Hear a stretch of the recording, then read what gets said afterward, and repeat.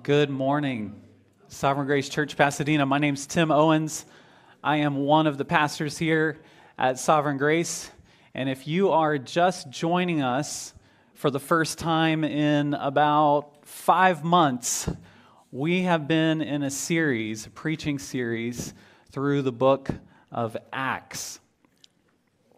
Acts is the 5th book in the New Testament, and it holds a significant place in Scripture because it tells the story of the birth and foundation of the Christian church and its subsequent spread throughout the Roman Empire and then to the ends of the earth, reaching even to us here in Pasadena, California, in the year 2024.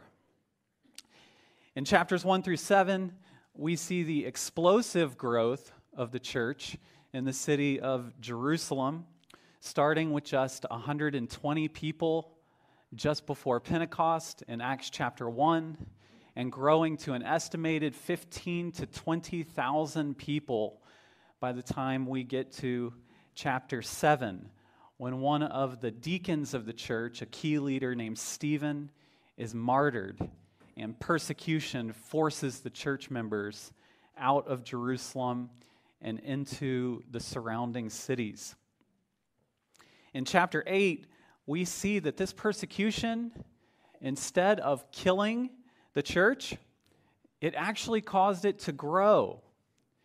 And a man named Philip, this is not Philip the apostle, but another deacon from the church in Jerusalem, Philip is the main character in chapter 8. And at the beginning of the chapter, we find him preaching Christ in Samaria, and great crowds are responding in faith and being baptized. And that brings us up to our text for today, which is Acts chapter 8, verses 26 to 40. So if you can please turn there in your Bibles, let's read this together, and then we will pray and begin. Acts chapter 8, and starting in verse 26. Now an angel of the Lord said to Philip, "Rise and go toward the south, to the road that goes down from Jerusalem to Gaza. This is a desert place." And he rose and went. And there was an Ethiopian, a eunuch, a court official of Candace, queen of the Ethiopians, who was in charge of all her treasure. He had come to Jerusalem to worship and was returning. Seated in his chariot, he was reading the prophet Isaiah. And the Spirit said to Philip, "Go over and join this chariot." So Philip ran to him and heard him reading Isaiah the prophet and asked, "Do you understand what you are reading?" And he said, "How can I, unless someone guides me?" And he invited Philip to come up and sit with him. Now the passage of Scripture that he was reading was this: "Like a sheep he was led to the slaughter, and like a lamb before its shearer is silent, so he opens not his mouth. In his humiliation, justice was denied him. Who can describe his generation? For his life is taken away from the earth." And the eunuch said to Philip, "About whom, I ask you, does the prophet say this? About himself or about someone else?" Then Philip opened his mouth, and beginning with this scripture, he told him the good news about Jesus. And as they were going along the road, they came to some water. And the eunuch said, "See, here is water. What prevents me from being baptized?" And he commanded the chariot to stop. And they both went down into the water, Philip and the eunuch, and he baptized him. And when they came up out of the water, the Spirit of the Lord carried Philip away, and the eunuch saw him no more, and went on his way rejoicing. But Philip found himself at Azotus, and as he passed through, he preached the gospel to all the towns until he came to Caesarea. Let's pray. Father, we thank you for your powerful, inspired, inerrant word and the way that it shapes our lives. We pray that you would send your Holy Spirit to apply your word to our lives this morning, and we pray in particular that you would make us more like Philip, that you would make us eager, confident, joyful witnesses for Christ. We pray these things in Jesus' name. Amen. In the year 490 BC, the Persian Empire was the big kid on the block in the Middle East, and they wanted to conquer Greece. And their plan was to land their troops from ships near the town of Marathon, a town that's on the southeastern coast of Greece, about 25 or 26 miles away from the city of Athens. Now, the Athenians won the battle, as you may know, and as the story goes, a man named Phidippides was given the great honor to announce the victory back in the city of Athens. And he was so filled with joy and eagerness to announce this news that he ran the 26 miles. And the legend is that he arrived in the city of Athens and announced the victory to the city, and then he immediately dropped dead. Now, some poets speculate that he died of joy, but you may be thinking he might have died of exhaustion. But in any case, our modern race, the marathon, is named after this legendary event. Now, there is some disagreement, you might be interested to hear, some disagreement about whether this marathon story is true. Now, the battle actually happened, but did Phidippides run back and dramatically die as he delivered the message? We don't know, because the first two writers to mention this story showed up on the scene of history about 500 or 600 years after the Battle of Marathon. Quite some distance. But what we do know is from the historian Herodotus, who was alive during the Greco-Persian War. And he does describe a man named Phidippides who was, and I quote, a professional long-distance runner. This is the part of the story where I start to get excited. There was a moment in history where long-distance running was not just a hobby, my friends. Phidippides was a professional long-distance runner. And the true story is that the Athenian generals asked him to run, not to Marathon, but from Athens to Sparta to recruit help in the battle against the Persians. But Sparta is not 26 miles from Athens. It's 155 miles away from Athens. And the story goes that he arrived at midday the day after he left. He delivered the news, he asked Sparta for help, and then he ran back. That's what Herodotus tells us. Now, just in case you're wondering if something like this is even possible, you're in good company, because in 1982, 5 members of the British Royal Air Force who were inspired by this story, they went to Greece to test whether it was possible to run from Athens to Sparta, 155 miles in 36 hours. And 3 of them succeeded.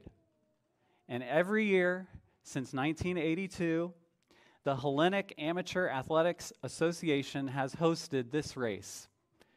It's now called the Spartathlon, and you too can sign up, because in 2024, the Spartathlon is being held in September. The current course record, which was set last year, is 19 hours and 55 minutes, 155 miles. Now, here's my question for you. How important would a message need to be to convince you to set out on a 155-mile run? In 490 BC in Greece, strategic military communications were being carried by professional distance runners. For all Phidippides knows, if he doesn't complete this race, It's possible that his country will fall to the Persians, that his whole way of life and culture will be changed. Our text for today highlights the remarkable significance that God has given to his people, of a very particular kind of significance. God has given his people the honor of carrying the message of the greatest victory in the history of the world. We are primarily, in the New Testament, messengers of Christ. We are ambassadors. We are witnesses. That's the terminology of the book of Acts. We've been entrusted with a message of massive significance and power. A message that many in the New Testament and in church history did actually die to deliver. A message that is absolutely worth every ounce of effort and energy that you and I have. And what's more, this message is not only relevant within one culture. This message is for everyone, regardless of race, ethnicity, background, regardless of personal history, moral track record, bad decisions, personal failures. This message is not culturally conditioned or limited. It's not a message made up by men. It's God's message to mankind. We might summarize the main point of our text very simply this way. The Holy Spirit is taking the gospel to all nations through God's people. God the Spirit, the third person of the Trinity, is saving people from eternal condemnation for their sins through you and I when we tell them what Jesus did for them. Let me restate that. The power of God to save people comes through faith in a message. And you are the messengers. You are Phidippides. You have been entrusted with a message of Jesus' victory over sin and death, and Jesus has sent the Holy Spirit to guide and empower you to run to every neighbor and to every nation. Our text gives us three main points for today. Point number 1, led by the Spirit, verses 26, 29, and 39. Point number 2, the Ethiopian eunuch, verses 27 and 28. And point number 3, an eager messenger, verses 29 to 35. Let's jump right into point number 1, led by the Spirit. I want to draw your attention to two simple observations that I think should begin to shape our understanding of evangelism and increase our excitement and joy for the remarkable honor that God has given to us as his messengers. First observation: the Holy Spirit is unmistakably leading this effort. Do you see it in the text? The entire action of this scene is driven by God the Spirit, unmistakably. The story opens in verse 26 when an angel of the Lord tells Philip to go south to the road that goes down from Jerusalem to Gaza. Gaza is about 50 miles south of Jerusalem. Philip had been in Samaria, which is north of Jerusalem. So Philip had his own arduous journey in order to obey. Then in verse 29, the Holy Spirit intervenes and gives very specific instruction to Philip. Go over to that chariot. Then, though the text doesn't say it explicitly, we can see that the Holy Spirit has already been at work in this Ethiopian man, can we not? He has been worshiping in Jerusalem. He is reading the prophet Isaiah. He's reading a text that is actually about Christ. And now he is extremely, unusually eager to invite a stranger up into his chariot to hear the gospel. The Holy Spirit has been at work preparing the way for Philip in this man's life. And then our text ends with the Spirit carrying Philip away to Azotus. miraculously taking him to another town to continue doing the same thing, that is witnessing for Christ. From beginning to end, in this text, and more broadly in the entire book of Acts, the Holy Spirit is the primary actor in God's merciful mission to save those who have rebelled against him. Christian, are you tempted to feel weak and alone in your evangelistic efforts? Do you honestly doubt whether it is even helpful for you to reach out to your lost friends and family? Do your actions over the last year, I want you to think with me about this. This question was very convicting to me this week. Do your actions over the last year indicate an eager confidence that our God is powerful to save, or a timid reluctance in the face of a cultural narrative that is antagonistic toward the gospel? My friends, God, the Spirit, is carrying the mission forward. He is not daunted by cultural indifference or hostility. This is part of the excitement of this text that we have before us today. When we engage in the task of evangelism, we join in the work of the Spirit of God. Now, second observation. I want you to notice the high priority that the Holy Spirit places on evangelism. Look with me at verse 26. Let's read it together. Now an angel of the Lord said to Philip, "Rise and go toward the south, to the road that goes down from Jerusalem to Gaza." And then Luke adds this comment: this is a desert place. We need to remember the context of this story. This command by the Holy Spirit represents rather an abrupt transition in the narrative. Philip has just led a massively successful evangelism campaign in Samaria.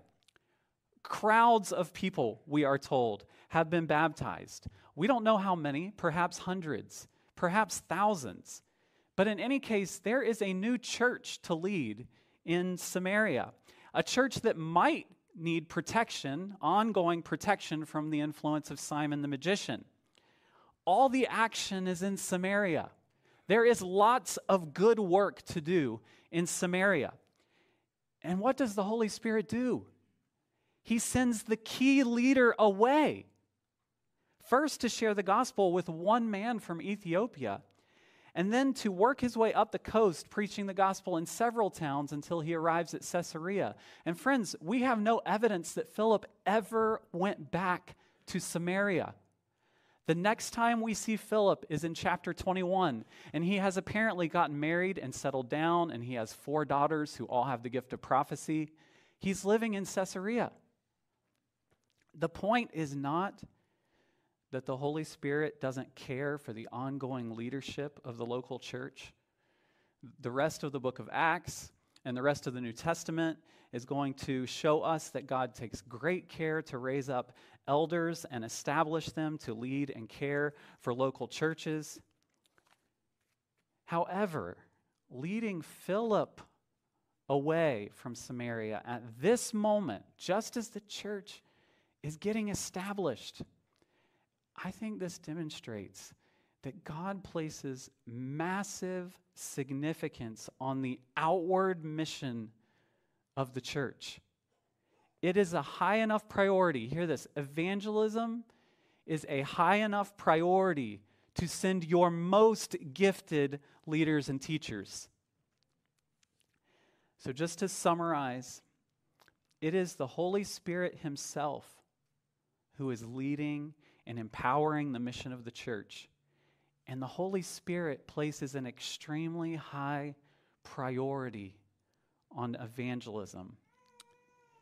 This, in fact, is exactly what Jesus said would happen in Acts chapter 1 and verse 8, which is a verse that we have referenced before as a sort of thesis statement for the book of Acts. It operates almost as a sort of table of contents for the events in Acts, and this is what Jesus said. You will receive power when the Holy Spirit has come upon you, and you will be my witnesses. The power of God for the mission of God. This is part of what I see in this text, and I hope that it stirs you with excitement and anticipation and confidence for your work as a witness of Christ.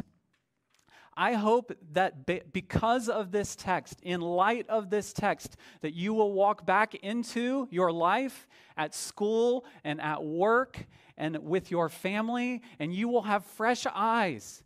You will be looking with fresh anticipation, expecting the Holy Spirit to be at work around you, preparing you and preparing those around you for the message of the gospel. Isn't that what we see? If you had to boil this story down to its simplest parts, God goes out of his way. He takes extraordinary measures to bring his witness to a person who needs to hear the gospel. And the Holy Spirit, this story is telling you and telling me, the Holy Spirit is no less active and interested in doing that in Philip's life than he is in doing it in ours.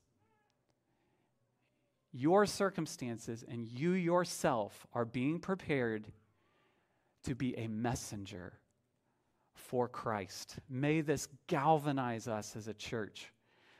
Church family, when you share your faith, you are not alone. Evangelism is not something that the evangelical church of the 19th and 20th centuries made up. When you step into a situation where you are sharing your faith with someone, where you are sharing the good news of Jesus, you are stepping into the powerful stream of the Holy Spirit of God in a work that he has been doing for 2,000 plus years. The Holy Spirit's power is available to us in the mission of God. I hope that's encouraging to you. And that brings us to point number 2. Who is the Spirit sending us to? What can we learn from the Ethiopian eunuch? Look with me at verses 27 and 28. And he arose, so Philip arose, and there was an Ethiopian, a eunuch, a court official of Candace, queen of the Ethiopians, who was in charge of all her treasure. He had come to Jerusalem to worship and was returning, seated in his chariot, and he was reading the prophet Isaiah. What an interesting person to meet on a desert road. What are we supposed to learn from this individual? Well, first and most importantly, Luke gives us a surprising amount of information about this man in a relatively short amount of space. And it's meant to create a colorful portrait of a man who could not possibly be more different than Philip. I think commentator Conrad Gimpf captures Luke's point very well when he says this: the ancient kingdom of Ethiopia was probably in the area now called the Sudan. But this is less important to Luke than the impression of foreignness. A more exotic person could hardly be imagined. Not only from one of the most remote regions of the world, he was also an important official there, and a eunuch as well. Why did Luke give us this story? Why did God preserve this story for us in Holy Scripture? And why did Luke tell us about the ethnicity and occupation of this man? My friends, it is to drive forward one of the main themes of the book of Acts, a lesson that we will return to again and again and again in this book, and that is this: the gospel is for everyone. Luke wants his readers to know, and he wants us to know, that God's offer of forgiveness and salvation is not restricted to the Jews. It's not limited by race. It's not limited by nationality, family of origin, socioeconomic status. When Jesus said, "Make disciples of all nations," what he meant was, make disciples of all nations. Quoting Conrad Gempf again to drive this point home, the contrast between the two stories about Philip is remarkable. The first takes place in Samaria to the north, this one to the south. The first concerns a mass conversion that comes about because of the scattering. This one, a single conversion because of direct messages from God. The stories are linked, however, not only by the presence of Philip, but also because they concern outsiders to Judaism. My friends, are you thankful this morning that there are no outsiders to the gospel? Are you thankful that God has commanded the gospel invitation to go out to all the earth? Most, if not all of us sitting in the room this morning are just as non-Jewish as that Ethiopian man was. In fact, our cultural context would likely be more radically different and disorienting to Philip than the Ethiopian's background was. But in Christ, God has invited us in, and He has entrusted to us the task of inviting others. One of the key lessons of Philip and the Ethiopian eunuch is that we must be extremely careful not to allow prejudice, whether racial or otherwise, to creep into the church and into our hearts and artificially restrict the eager and joyful proclamation of the gospel to all people. The blessed truth is this: the only criteria for entrance into the kingdom of God is repentance for sin and faith in Jesus Christ. There's no racial criteria. There's no socioeconomic criteria. There's no ethnic criteria. Repentance for sin, faith in Jesus. And one of the main reasons Luke included this story was so that we would know that the invitation to repent and believe is to be taken to everyone. The second thing that I think we need to see about this man, the Ethiopian eunuch, is that this is the first story of an individual conversion in the book of Acts. And it's also, uniquely, one of the most detailed descriptions of an individual conversion that we have anywhere in the New Testament. We have everything here, all the way down to the passage of Scripture that Philip used to lead this man to Christ. You see, in Acts, Luke is tracking the international growth of Christianity.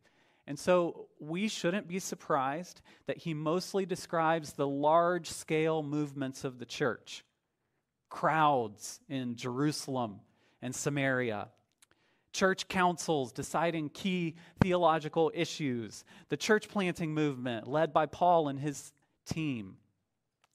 But here, Luke slows the narrative down to give us the story of two men sitting in a chariot with a Bible talking about Jesus. Part of the meaning of this text is to highlight the importance of personal evangelism. To demonstrate that God is just as powerfully active in personal one-on-one evangelism as he is in the mass conversion of the crowds in Samaria.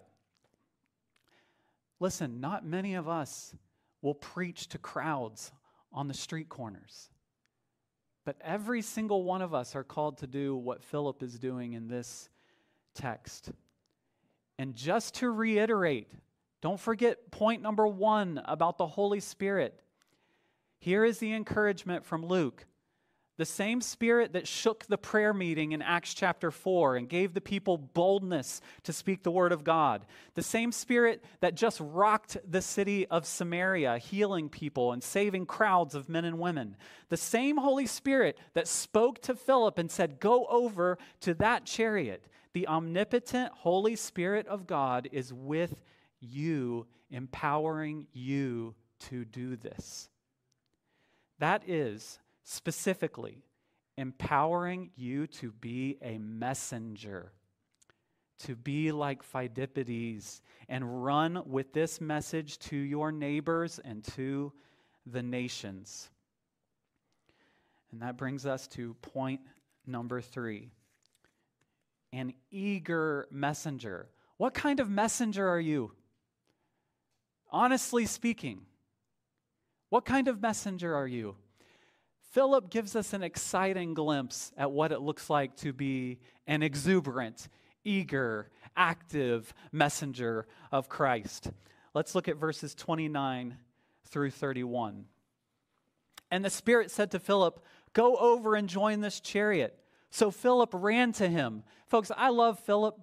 The Holy Spirit's like, there, right there. Go to that chariot. And Philip's like, I'm on it. And he's running. He's not walking. He's not just sauntering over. He doesn't stop and say, well, what is this guy going to think about me if I talk to him about Jesus? No, the Holy Spirit's like, that chariot. He's like, got it. He's running to this guy.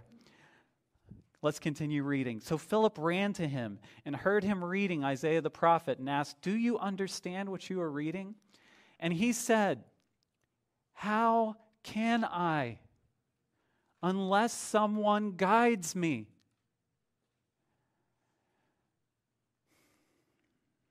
That question ought to be convicting to us.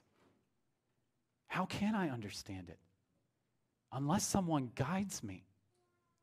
I think the whole story hangs on this question and on Philip's response in verse 35.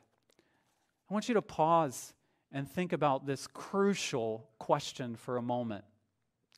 You see, the Ethiopian man doesn't know it yet. But what he's really asking is, how can I be saved unless someone explains the gospel to me? And the implied answer is, you can't. Someone has got to tell you. We're talking about nothing less than God's chosen means of salvation here. We're in the midst of a story where angels are speaking to people. The Holy Spirit is working powerfully in many ways, but there is a crucial part of the work that God has assigned to us. God has chosen to use us as His messengers. The whole story is built around the fact that God took extraordinary measures to bring a human messenger to this man.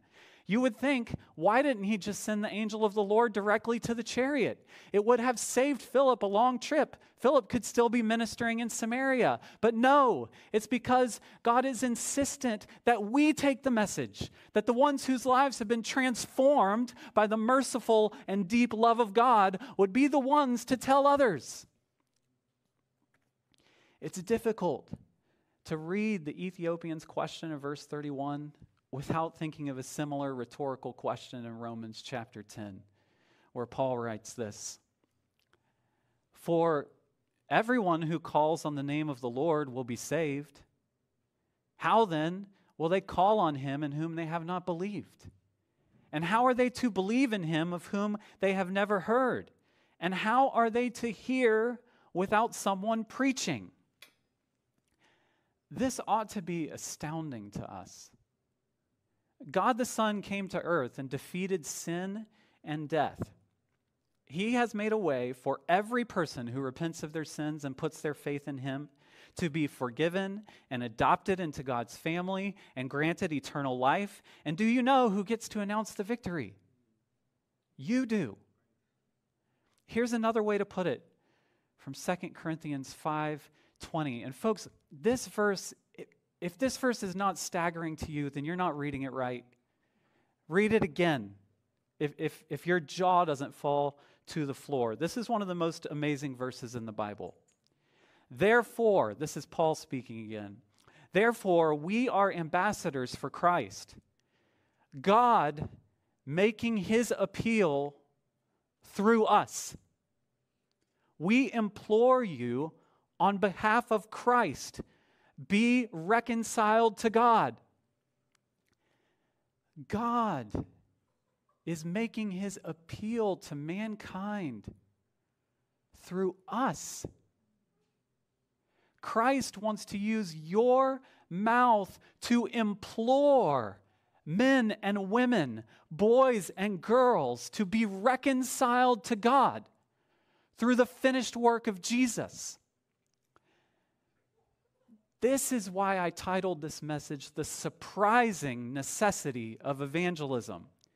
Does it not surprise you and humble you to know that you are God's plan to take the offer of salvation to the ends of the earth? Can you imagine a more honorable task? Can you think of anything more important, more necessary, more pressing than this task? So how do we do it? What do we do? Well, Philip is going to show us the way. In verses 32 and 33, Luke quotes the passage from Isaiah 53 that the eunuch was reading. These are two verses from one of the famous servant songs in Isaiah, songs which are prophecies about Jesus. And now look with me at how Philip responds in verses 34 and 35. And the eunuch said to Philip, "About whom, I ask you, does the prophet say this? About himself or about someone else?" Then Philip opened his mouth, and beginning with this scripture, he told him the good news about Jesus. Folks, every few years, there's a new evangelism strategy. There's a new secret sauce. If you follow these 5 steps, then people will come to the Lord. There's usually a lot of excitement around these things, and I don't mean to denigrate strategies for evangelism. We need strategies for evangelism. Strategies are very helpful. But let me be very clear. All you need to do is open your mouth. Philip opened his mouth, and beginning with that scripture, he told him the good news about Jesus. I had a professor at the pastor's college who said, that's a great summary of the entire preaching task. Whatever scripture you have been given that morning, start with that scripture and tell them the good news about Jesus. The reason that's faithful preaching is because the entire Bible points us to Jesus Christ. And listen, that's not all. All of creation is telling the glory of God. And every single human in this room and every single person that you meet in your workplace or at your school is made in the image of God.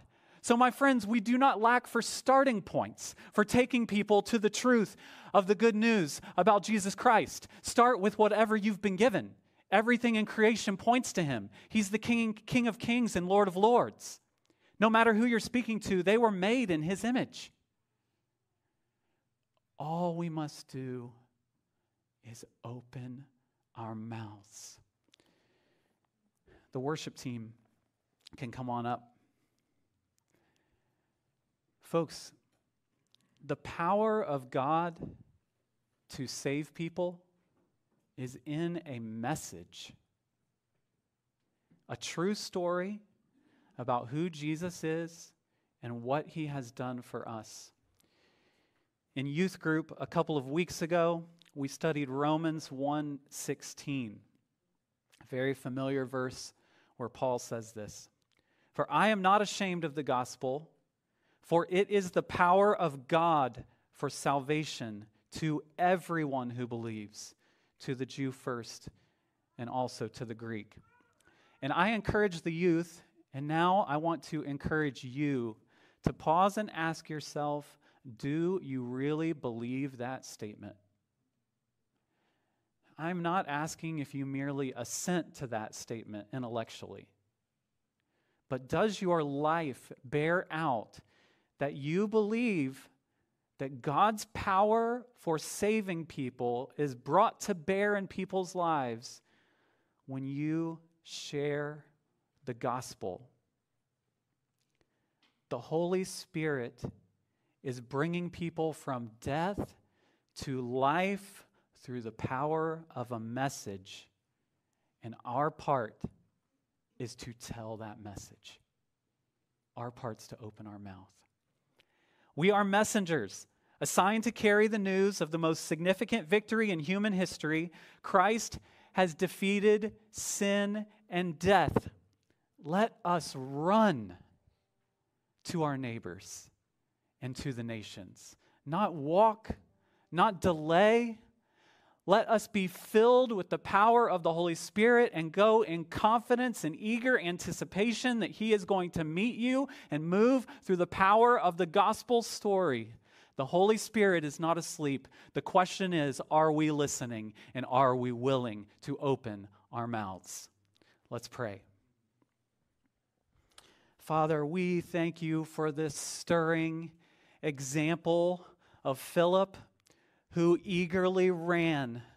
You pointed out to him someone who needed to hear the gospel, and he did not stop. He did not think. He ran to the chariot, and he used your word to reveal the good news of Jesus, and that man was joyfully saved.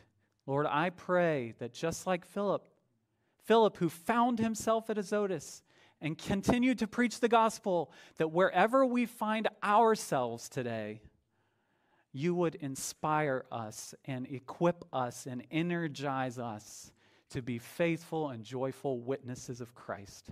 In Jesus' name, amen.